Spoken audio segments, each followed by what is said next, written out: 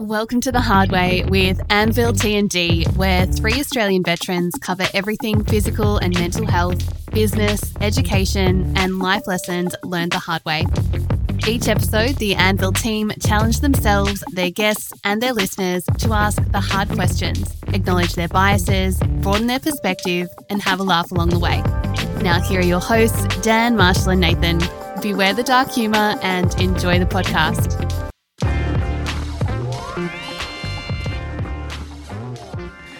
All right, welcome to Anvil Lunchtime Live, not at 5 on Friday. Yeah, it is. Yep. Yep, that's what it is. Okay. And we're doing a Hard Way podcast. So as usual, we'll basically be going through one of the articles that I have written. And no questions to the end. Yeah, no questions to the end. Basically, you can put them up in the chat, but whether we get to them or not, you have to hold your hand up for the whole time. Yeah, and yeah. Classic. So today's another training series article. So we're up to Anvil Training Series 6, and this one is following on from the past 3 training series where we're trying to train for a specific goal. So the first one was health and well-being. The next one was strength. The last time we did this, it was training for size, and now we're talking about training for power. Yeah, and I think, one of the first subheadings for this article is how do we define power? And I think a lot of people probably, if you were to say strength and power, they don't really. It's kind of just they're synonymous for some people.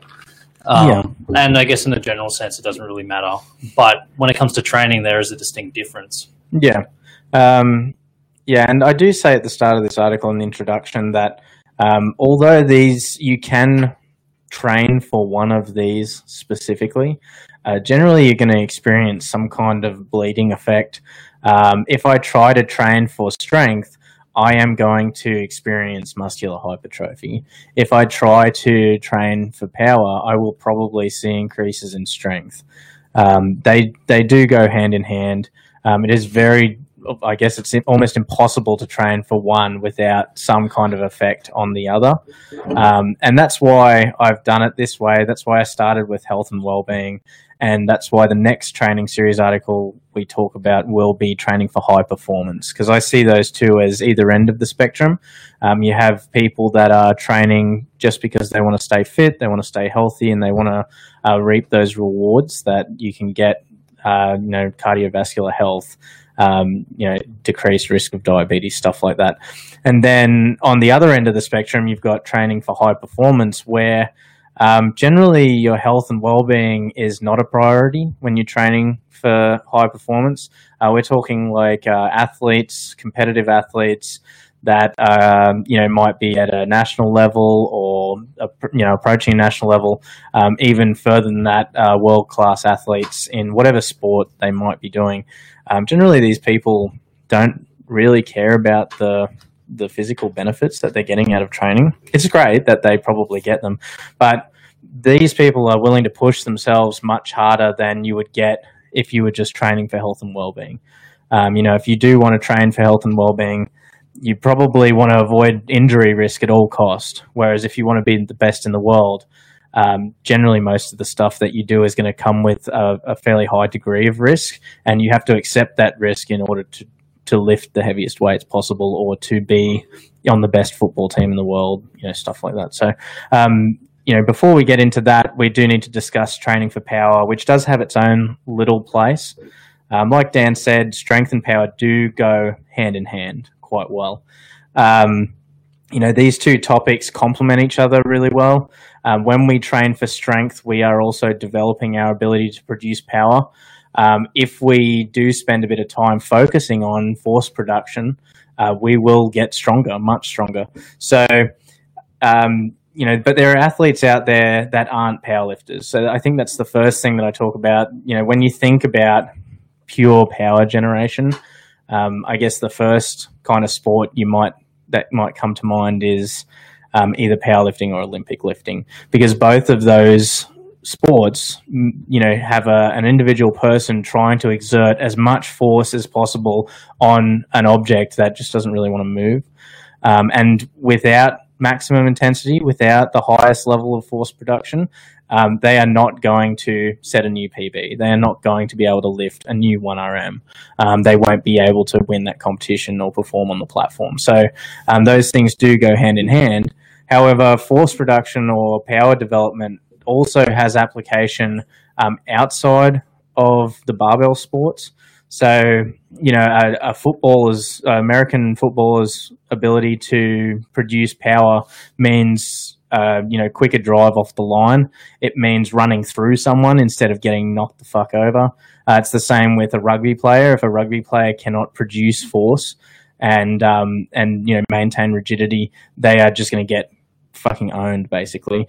So the more powerful athlete is going to be the faster athlete. The more powerful athlete is going to be the stronger athlete. And in sports where there is high degrees of physical contact, we're thinking about martial arts, thinking about rugby, American football. These sports require a lot of, an inherent ability to go from 0 to 100 really fucking fast. And then you've got other sports where it might not be as noticeable. Things like soccer, just the ability to kick really fucking hard. Golf is another one where you might not think that force production is important, but it does play a significant role in the drive. So it does bleed into a lot of different areas. It's not just something that we should potentially look at training for just to lift really fucking heavy weights. It helps with that, but it's not the main goal. Shit, we didn't wear our Hawaiian shirts today. Oh boy. I didn't know what day it was. Yeah. If it seems like we're a bit out of it, we trained right before this, and the session was fucking brutal. It's actually fairly apt. The session that we did today is our lower body dynamic session. So the whole purpose of that session is power production. And when we look at different types of training, there aren't a lot of sort of classic Western periodization programs that have a power production phase specifically, because it does go fairly hand in hand with, your maximal strength. And I guess when we're training with, sort of linear or block periodization, it is assumed that to lift the most amount of weight, you will produce maximum power. However, learning to do that, it can be quite difficult.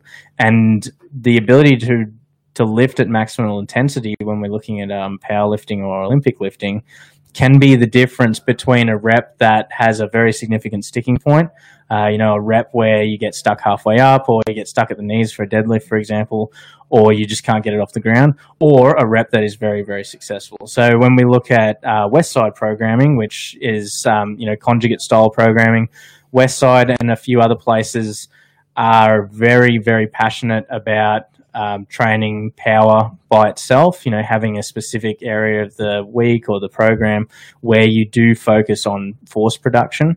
There's a couple of different people that have called it different things. Louis Simmons calls it dynamic training.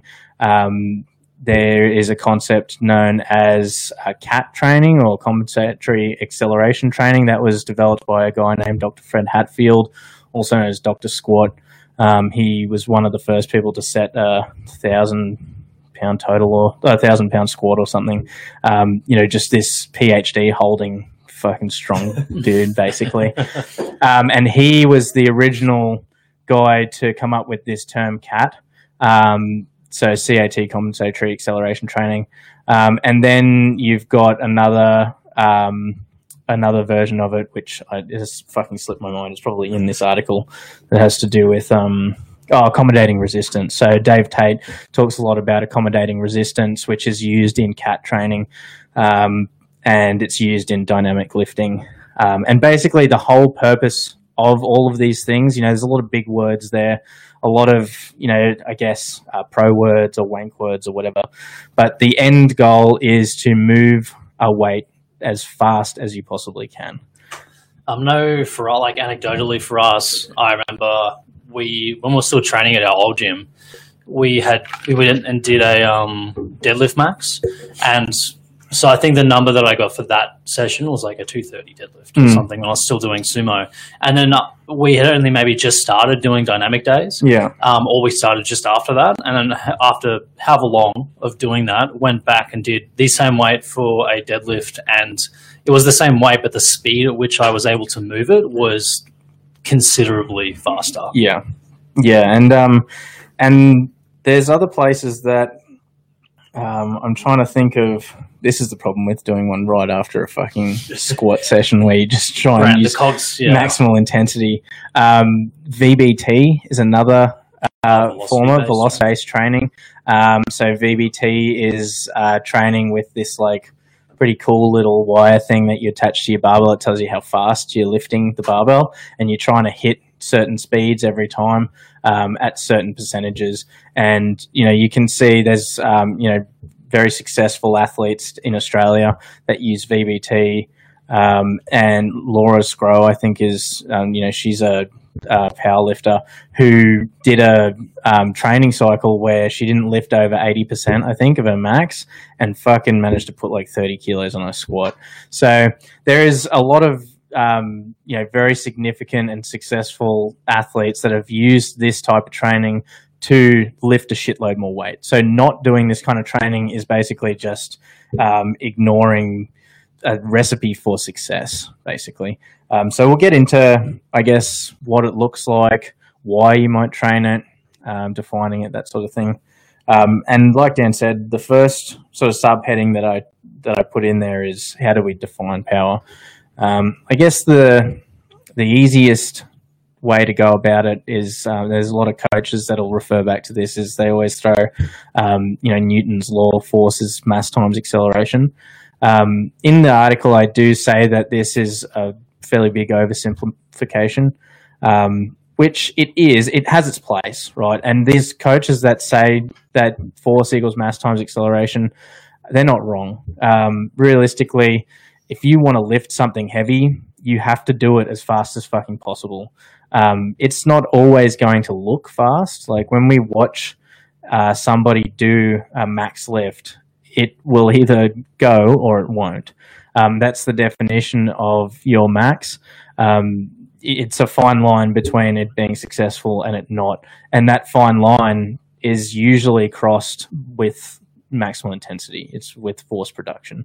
So, when we lift sub-maximal weights, we don't really need to use maximal force because it's not at our limit. We're not pushing a weight that is right at the top.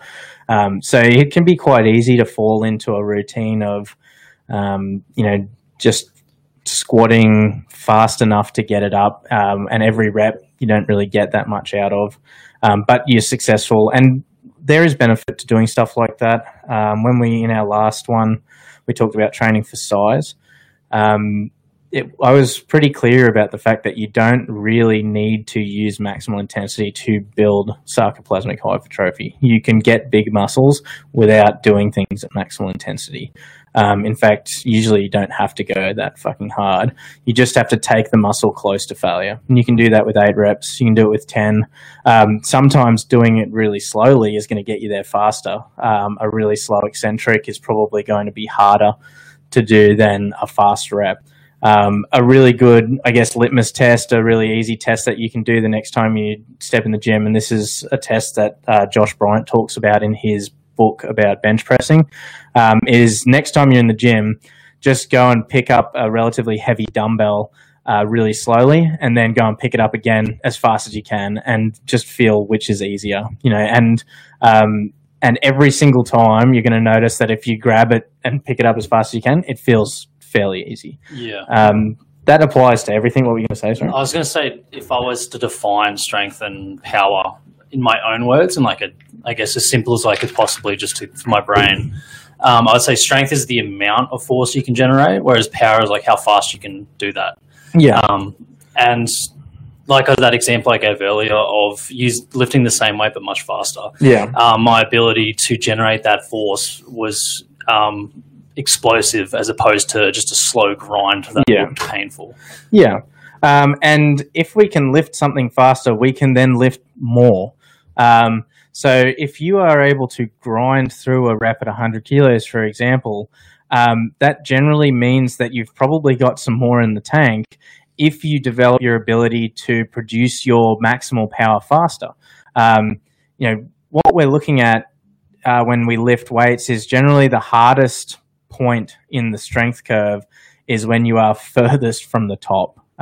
For example, in a squat, the hardest point is usually going to be getting out of the hole.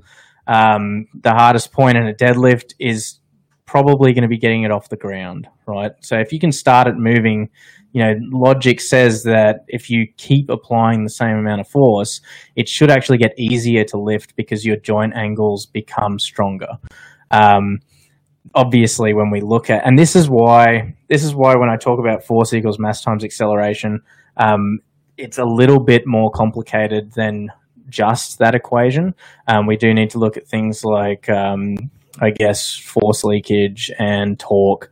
But when you get into all those equations, we start bleeding into like science of lifting, and it's different for literally every single human being on the planet. The joint angles for Dan when he does a bench press are going to be different for Nathan. So if we were to sit here and discuss, all the different fucking equations that could apply to lifting, we would be here for weeks on end and we would never really get anywhere because the stuff that we talk about for Dan would be different for whoever ends up watching this. So what you do need to remember is sometimes an oversimplification like force equals mass times acceleration can be a very helpful way to structure your training, because we stop thinking about, if I put my hands here and if I do this with my elbows and if I do, this with my arch and I need to get my feet exactly below my knees or whatever. There's a lot to think about, to try and maximize this. If we do a session a week where all we do is try and move that fucking bar as fast as possible, there is going to be some really significant carryover to your ability to produce max force, which is then going to allow you to lift really fucking heavy weights. If your goal is not to lift heavy weights, but you are an athlete like a rugby player or a fucking golfer or whatever, and you need to produce maximum force at certain times, then there is significant benefit to lifting sub-maximum weights as fast as possible for small reps so that your neural connections become more efficient and effective.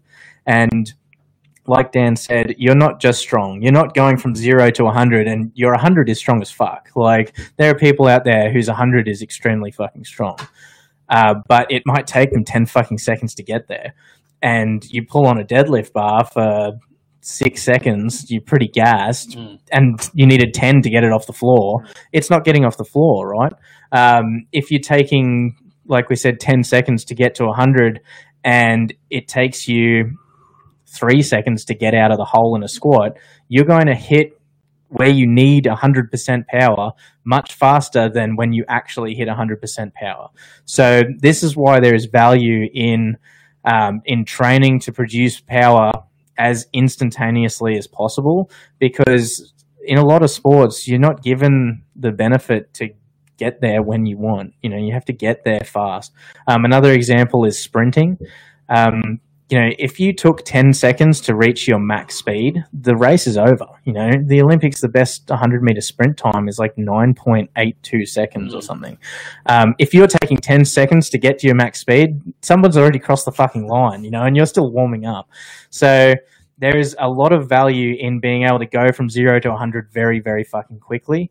And that is why training for power has value. It is not usually enough to be the best. It's not enough to just be able to get to 100 and 100 be really fucking strong.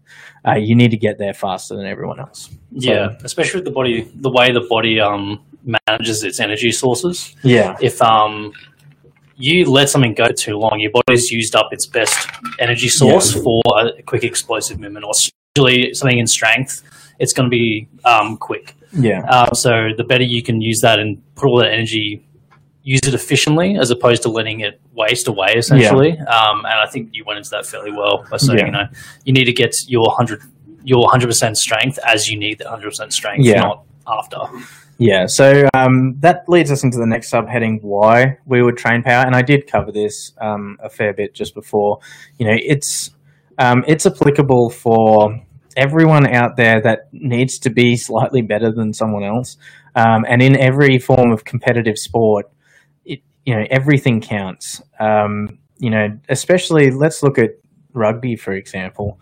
In powerlifting, when you get on the platform, you might be one of, I don't know, 4 or 5 people in your weight class, you're there to beat 4 fucking people. You know, you only need to be stronger than, and that's like I know a lot of people that go to meets and we're looking at age class, weight class, sex, or gender, or whatever you want to fucking call it. But in those 3 categories, it can be pretty easy to just be the only person there that needs to lift in the 105 weight class in the open category as a dude. You know, I rock out, and like obviously some categories are more, I guess, populated than others. But you know, to be the best in, I guess, your country at a certain thing, and you put yourself in a category where there's not that many other fucking people, you don't need to be as good as you would if you were, say, you know, I'm just thinking of the over 120 kilo class in opens over in the States. That is probably the most popular weight class where they're setting some really big fucking numbers. If you're in that weight class, you need to do everything you fucking can to win. You know, if you were in the sub 50 kilo class, and I'm just thinking of Heather Connor, you know, sub 50 kilos, female. Actually, there's probably a lot of people in that class too, but not quite to her level, maybe. Yeah, but not at her level. So there's benefit to being the very best, but when we look at, say, a sport like rugby, there's fucking like 15 people on each side, and in the World Cup there's how many fucking teams? You've got to be better than a shitload of other people, because all of those people could potentially fuck with you, except for the other 14 on your team, hopefully. But when we look at just getting on the team, how many 24-year-old fucking dudes in Australia want to be on the Wallabies? I mean, I'd say it's a fairly significant amount. So, yeah, and you are there with what, like 14 other dudes on the A side, maybe some subs. Being able to recruit a shitload of power is going to put you above a lot of other people. So it's generally not enough to be able to bench 100 kilos or fucking pass a rugby ball through a tiny little hole, fucking, I don't know, 100 meters away. That'd be sick. That'd be amazing. It'd be incredible. Yeah. But to be the most powerful person on the field is also going to be, you're also going to be one of the fastest people on the field. You're also going to be one of the hardest people to put down in a tackle. You're going to be able to pass really fucking far. In the scrum, you're going to have an advantage. And these are just examples from a sport that I'm not even that familiar with, and I don't even play. I imagine the competition to be on a national fucking football team in the States, like to be in NFL, the competition would be wild. Yeah. You know, just to go from college level football to get drafted. You know, and if you want to be in that, I don't know how they do the draft picks. I know there's like a bunch of rounds. I think it's like a lucky dip. Yeah, they basically just shake a big hat. Yeah. Yeah. If you want to be on one of those fucking teams and have, you know, you've got to ride through college or whatever, and, you know, there's a lot of benefits and there's a shitload of money in a sport like this. It's not generally enough to be good. You know, you want to be the fucking best, and training your start time off the line in a sprint, training your ability to run through someone else or not get fucking knocked down if you're on the defensive side. This is all power production. So, it's generally not enough to just be able to bench 100 kilos for fucking 20 reps. You want to be able to bench it as fast and as hard as possible, because it's going to carry over. If that's not enough reason to train fucking power, I don't know what is. So how do we train power effectively? Yeah. Okay, so I start off by saying it needs to be pretty goal specific. If you want to have a powerful squat, you need to squat. If we look at how they train football athletes over in the States at Westside, a lot of the squatting that they do, especially for power, is done in a stance that most closely replicates how they will stand on the field. So they're squatting quite a wide stance. It's probably not a full depth squat, parallel at best, because how many people on a fucking football field need to squat below parallel? Doesn't happen. You're wasting time. So we need to understand our goal. If we look at, powerlifting, it's pretty easy. Just build a fucking powerful squat, bench, and deadlift.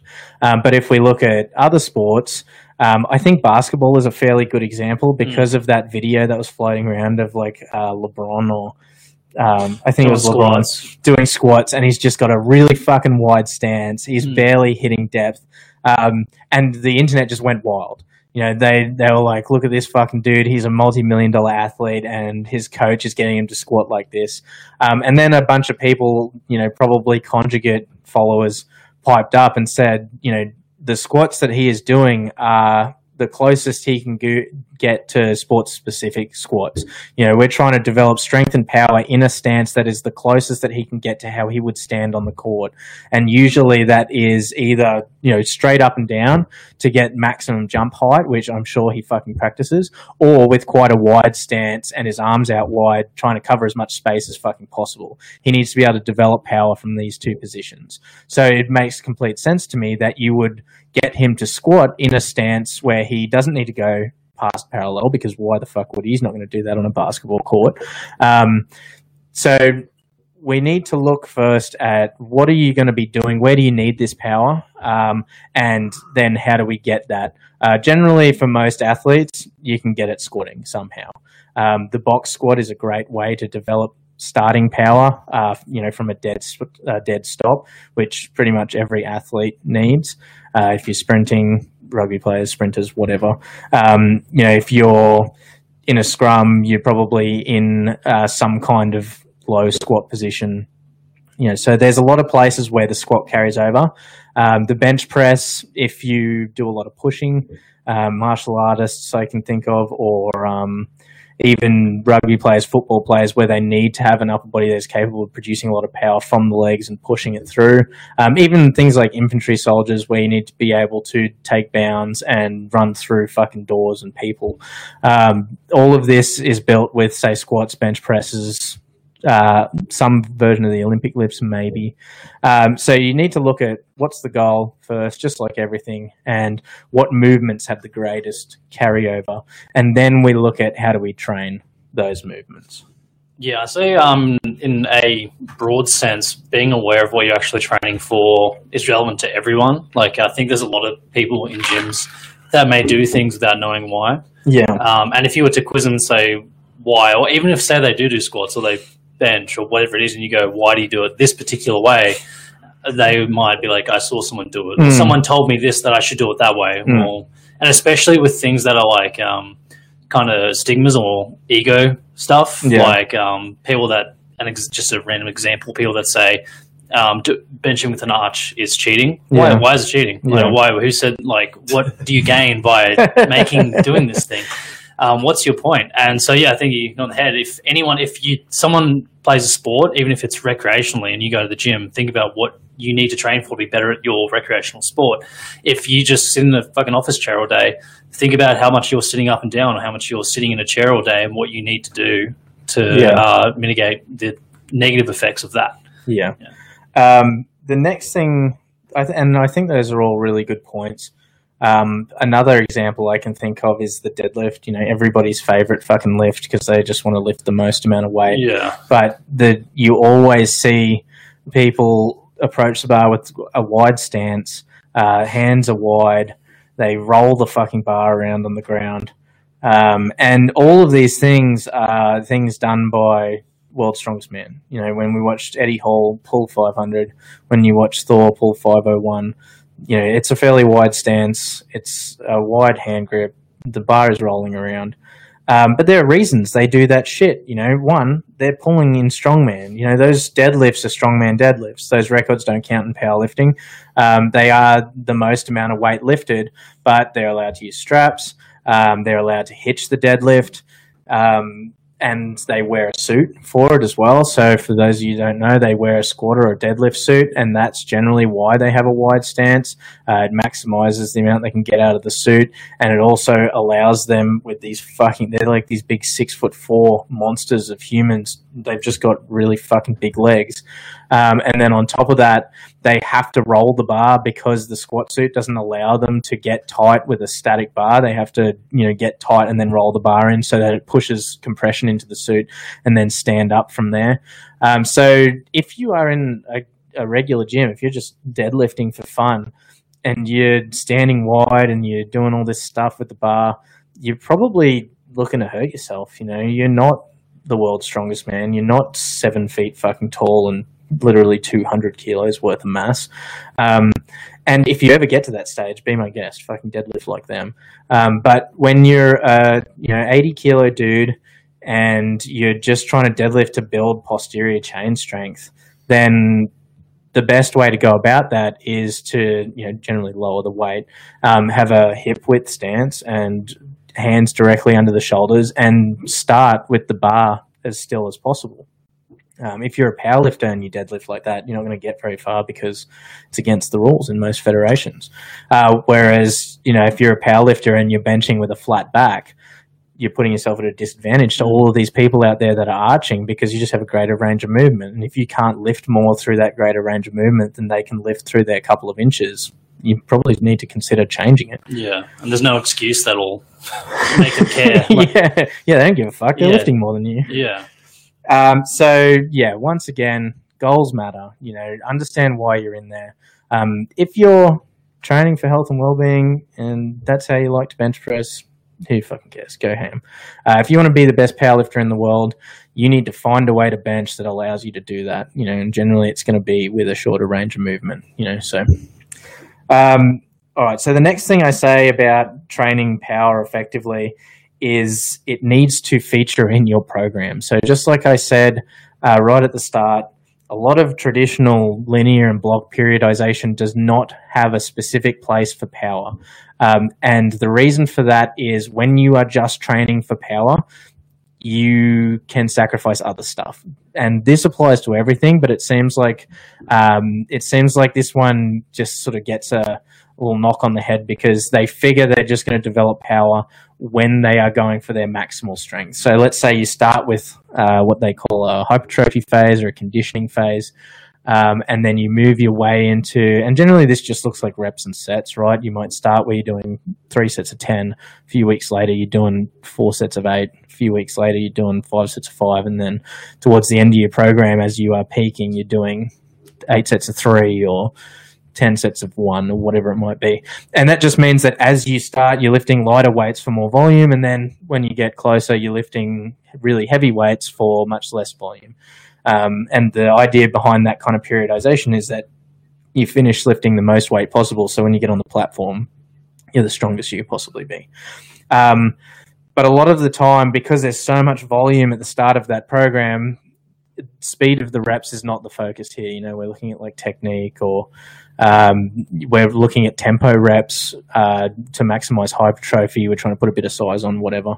And then as you get further and further through, you are looking more and more at heavier weights. And the problem with practicing lifting slow for 6 to 8 weeks is, what do you think when the weights get heavier? You're going to lift them fucking slow. And when you lift a heavy weight slow, it has a very high chance of failure. Like we were talking about before, heavy weights need to be lifted as fast as you possibly can, or they won't be lifted at all. So it's very common to see somebody that doesn't specifically focus on power development get to the maximal strength end of their peaking cycle, and a lot of their heaviest reps can look very slow, and they may even experience some pretty big failures. They'll start to fail as they get closer to their 1RM because they've spent a significant amount of time practicing lifting slowly. So when they get the heavy weight on their back, they just lift it slowly because that's what they've been practicing. So step one, it needs to be in the program. Whether you train conjugate or you train linear, block, DUP, whatever, at some stage in your program, there needs to be a focus on power development. Some of that lifting needs to be done as fast as possible.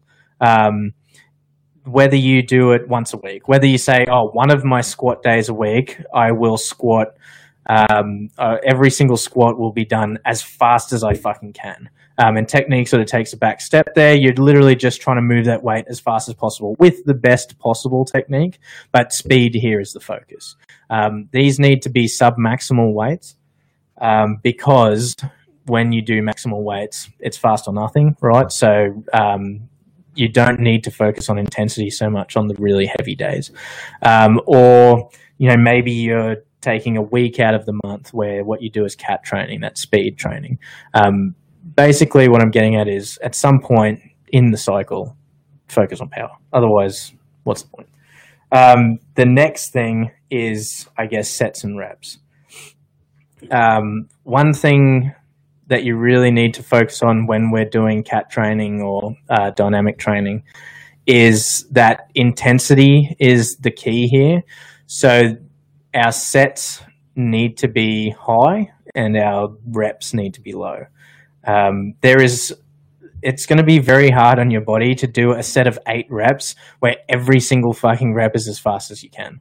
On top of that, at some point, you're probably going to fucking see serious degradation in technique. So you're probably going to do some damage, right? This is pretty high risk style training. When you try and move something as fast as possible, it can be easy to blow something out. So if we do much less reps, it has more, it can be a little bit safer. And on top of that, we're also looking at better carryover to the end result, right? So, for example, if I'm a powerlifter and I know I'm going to compete at the end of this peaking cycle, I know when I get on the platform, I'm not getting up there to do 3 sets of 8, right? I'm not getting up there to do an AMRAP. I'm getting up there to do 1 rep. So the best way to train for that is to do a small amount of reps. So we want that first rep to really count. We really want to practice our first rep. The most common way to do this, West Side style training, is instead of doing, so they want 24 total reps, and that's based on a thing called Prilipin's table. You can look that up. I'm not going to go into it. But you want 24 total reps, and instead of doing 3 sets of 8, you do 8 sets of 3, or you do 12 sets of 2, right? Because 12 sets of 2 is 12 times that we get to practice our first rep. And the reason they chose 12 sets of 2 instead of 24 singles is I don't want to be in the gym doing 24 fucking singles. But on top of that, they found that 2 reps at a submaximal weight at maximal intensity is going to take approximately the same amount of time as 1 rep maximal weight, maximal intensity, if that makes sense. So if I put 50% on my back and I lift it as fast as I possibly can for 2 reps, it should take approximately the same amount of time as lifting 100% of weight for 1 rep as fast as I can, because that rep is naturally going to be slower. It's much heavier. So what we're doing there is we are training for the same amount of what's called time under tension as you are going to be on the platform. That's why we do 2.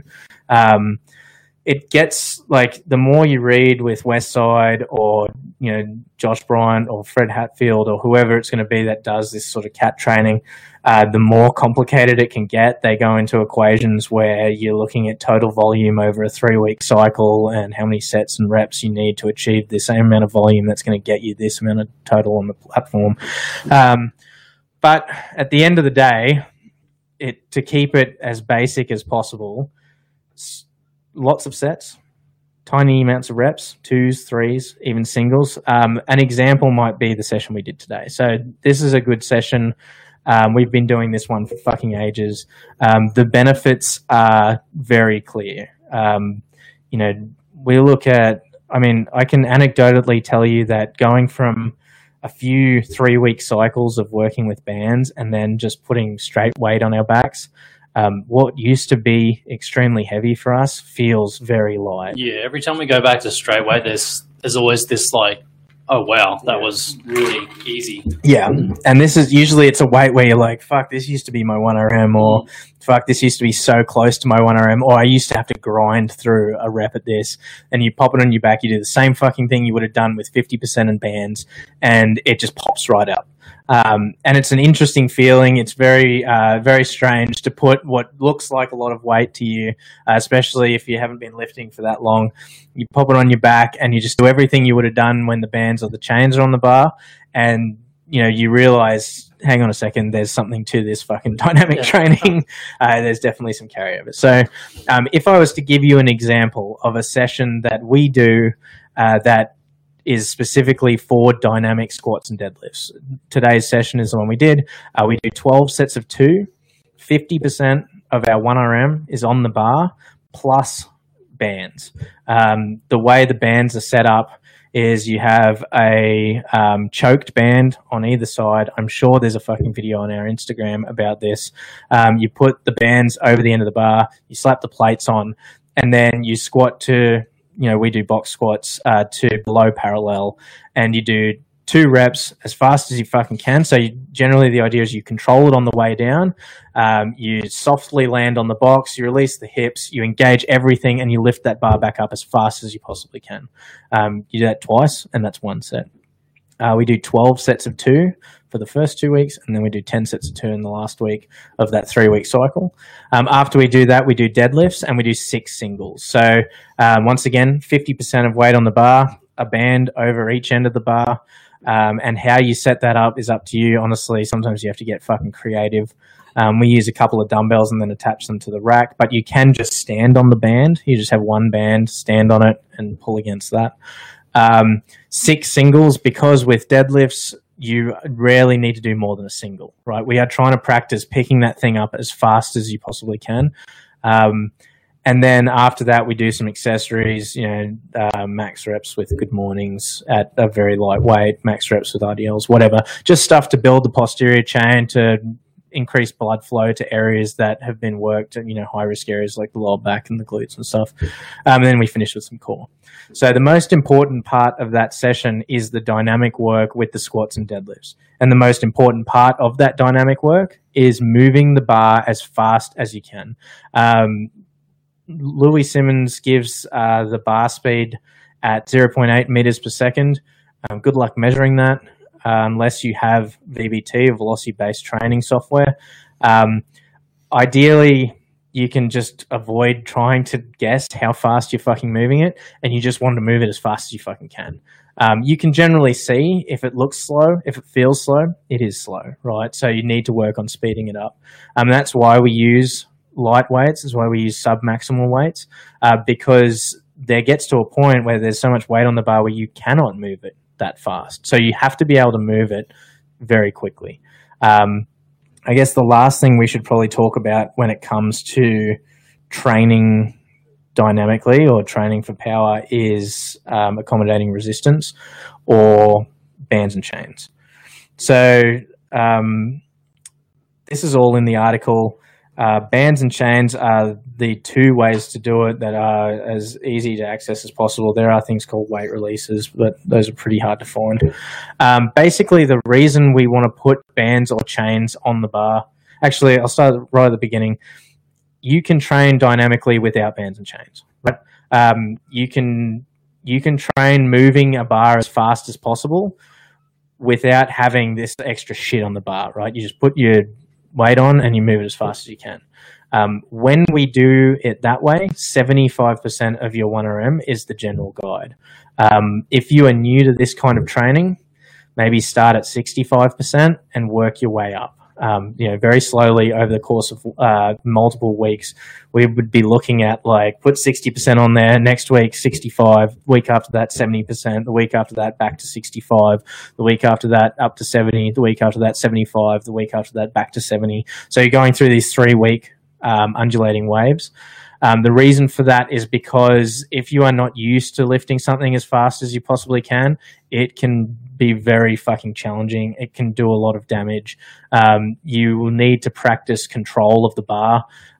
When we look at bench press, for example, we're not trying to lift it all the way out and it just keeps fucking going. At some point, you do need to slow it down and stop it at lockout without pulling you back out of position. Doing that is something you have to train.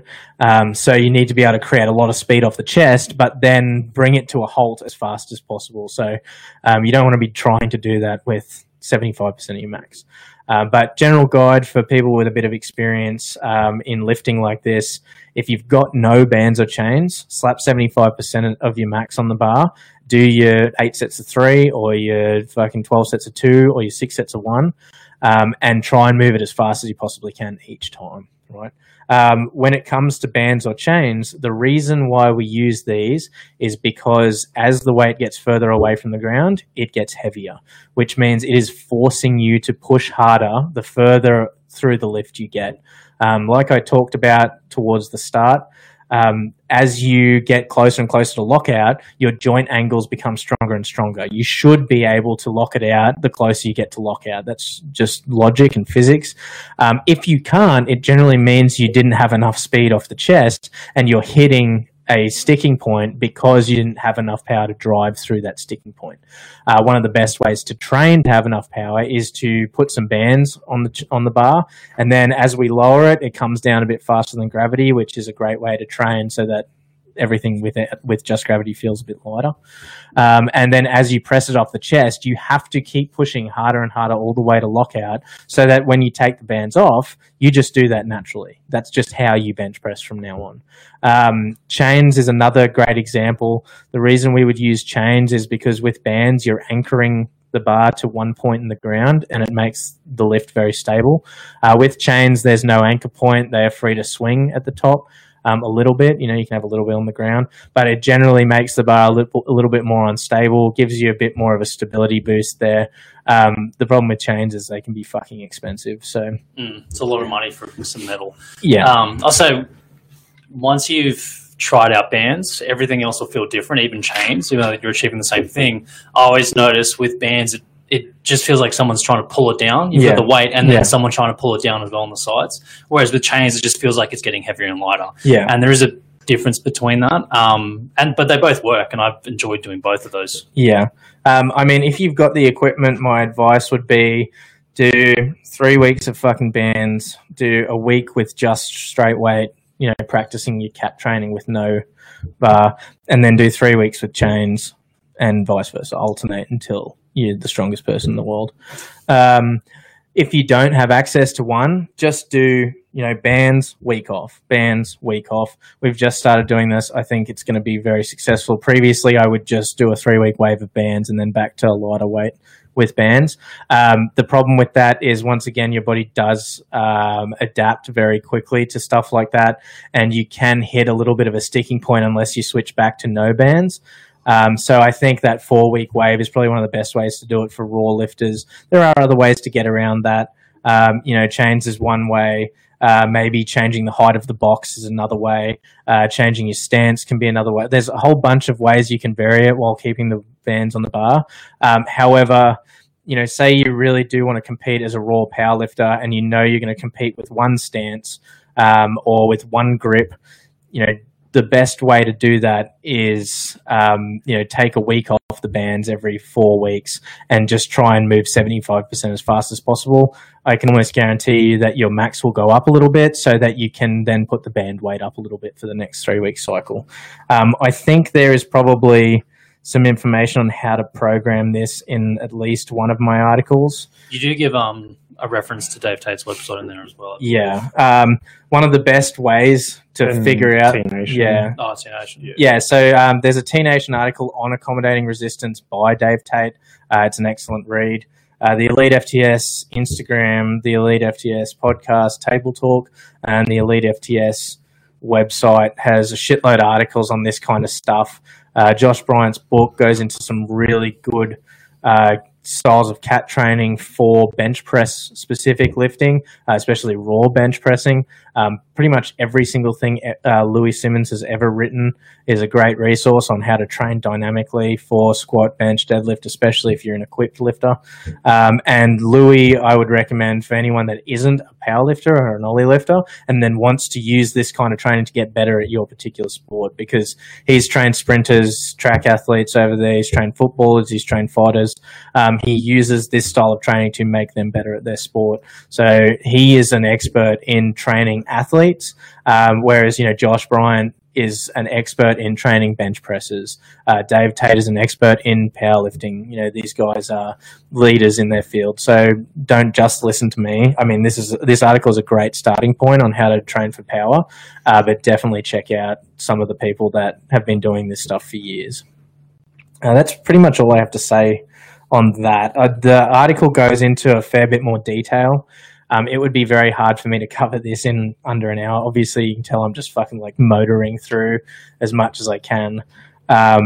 This is something that I really enjoy, this type of training. I'm very passionate about it. I love really fucking around with the numbers and how to get the best effect on the bar, how to build a really powerful athlete. I mean, if these guys are any example, I mean, Dan's fucking squatting. He squatted 210 kilos the other day, bench pressed 160 kilos fucking 12 months ago. That would have been a pipe dream. I've got clients that another guy low box squatted fucking 205 kilos with an SSB the other day. Another guy that's gone from failing 140 kilo squat to squatting 180 kilos in like less than 6 months. It's not all cat training. It's not all dynamic. But these articles that I write, this is the stuff that I use when I program these people, and every single one of these guys is injured, right? They're all veterans. They're all, come from, a line of work where their backs are beat up, their shoulders are beat up, their knees are beat up. And all of these guys are stronger than ever. They're feeling less pain than ever, and they're loving lifting. So if you want to get strong as fuck, I would recommend having a read of these and then checking out the resources and getting into lifting. Cool. That's all I have to say. Good. Sweet. I'm done. So, Rizzy, wrap it up then. It was good for after such a strenuous session. I can't. My brain just doesn't work after sessions like that. There was points there where I was like, "Where am I? What am I talking about?" Yeah, just keep talking about cat. Who are these people? All right, cool. Thanks anyone that's watched live or watches this later. We appreciate it all. If you want to check out any other episodes or watch this episode again, you can on Apple Music and Spotify. It's called The Hard Way, Anvil TV Podcast. And on YouTube, we are Anvil Training and Development. Have a good weekend. We'll be back Monday morning at 8 a.m. for another podcast episode. See you then. Adios. Boy. Thanks for joining us for this episode of The Hard Way with Anvil T&D. This is all made possible by listeners like you, so thank you for your support. If you enjoyed this one, hit the like button and subscribe so you never miss a show. Make sure to visit our website, www.anviltd.com, and check out some of our articles and other podcasts. While you're at it, if you found value in this show, any positive ratings really help. Or if you simply tell a friend about us, that would help us out too. If you have an opinion on something we talk about, we would love to know in the comments. Be sure to tune in for our next episode. And remember, train smart, train hard.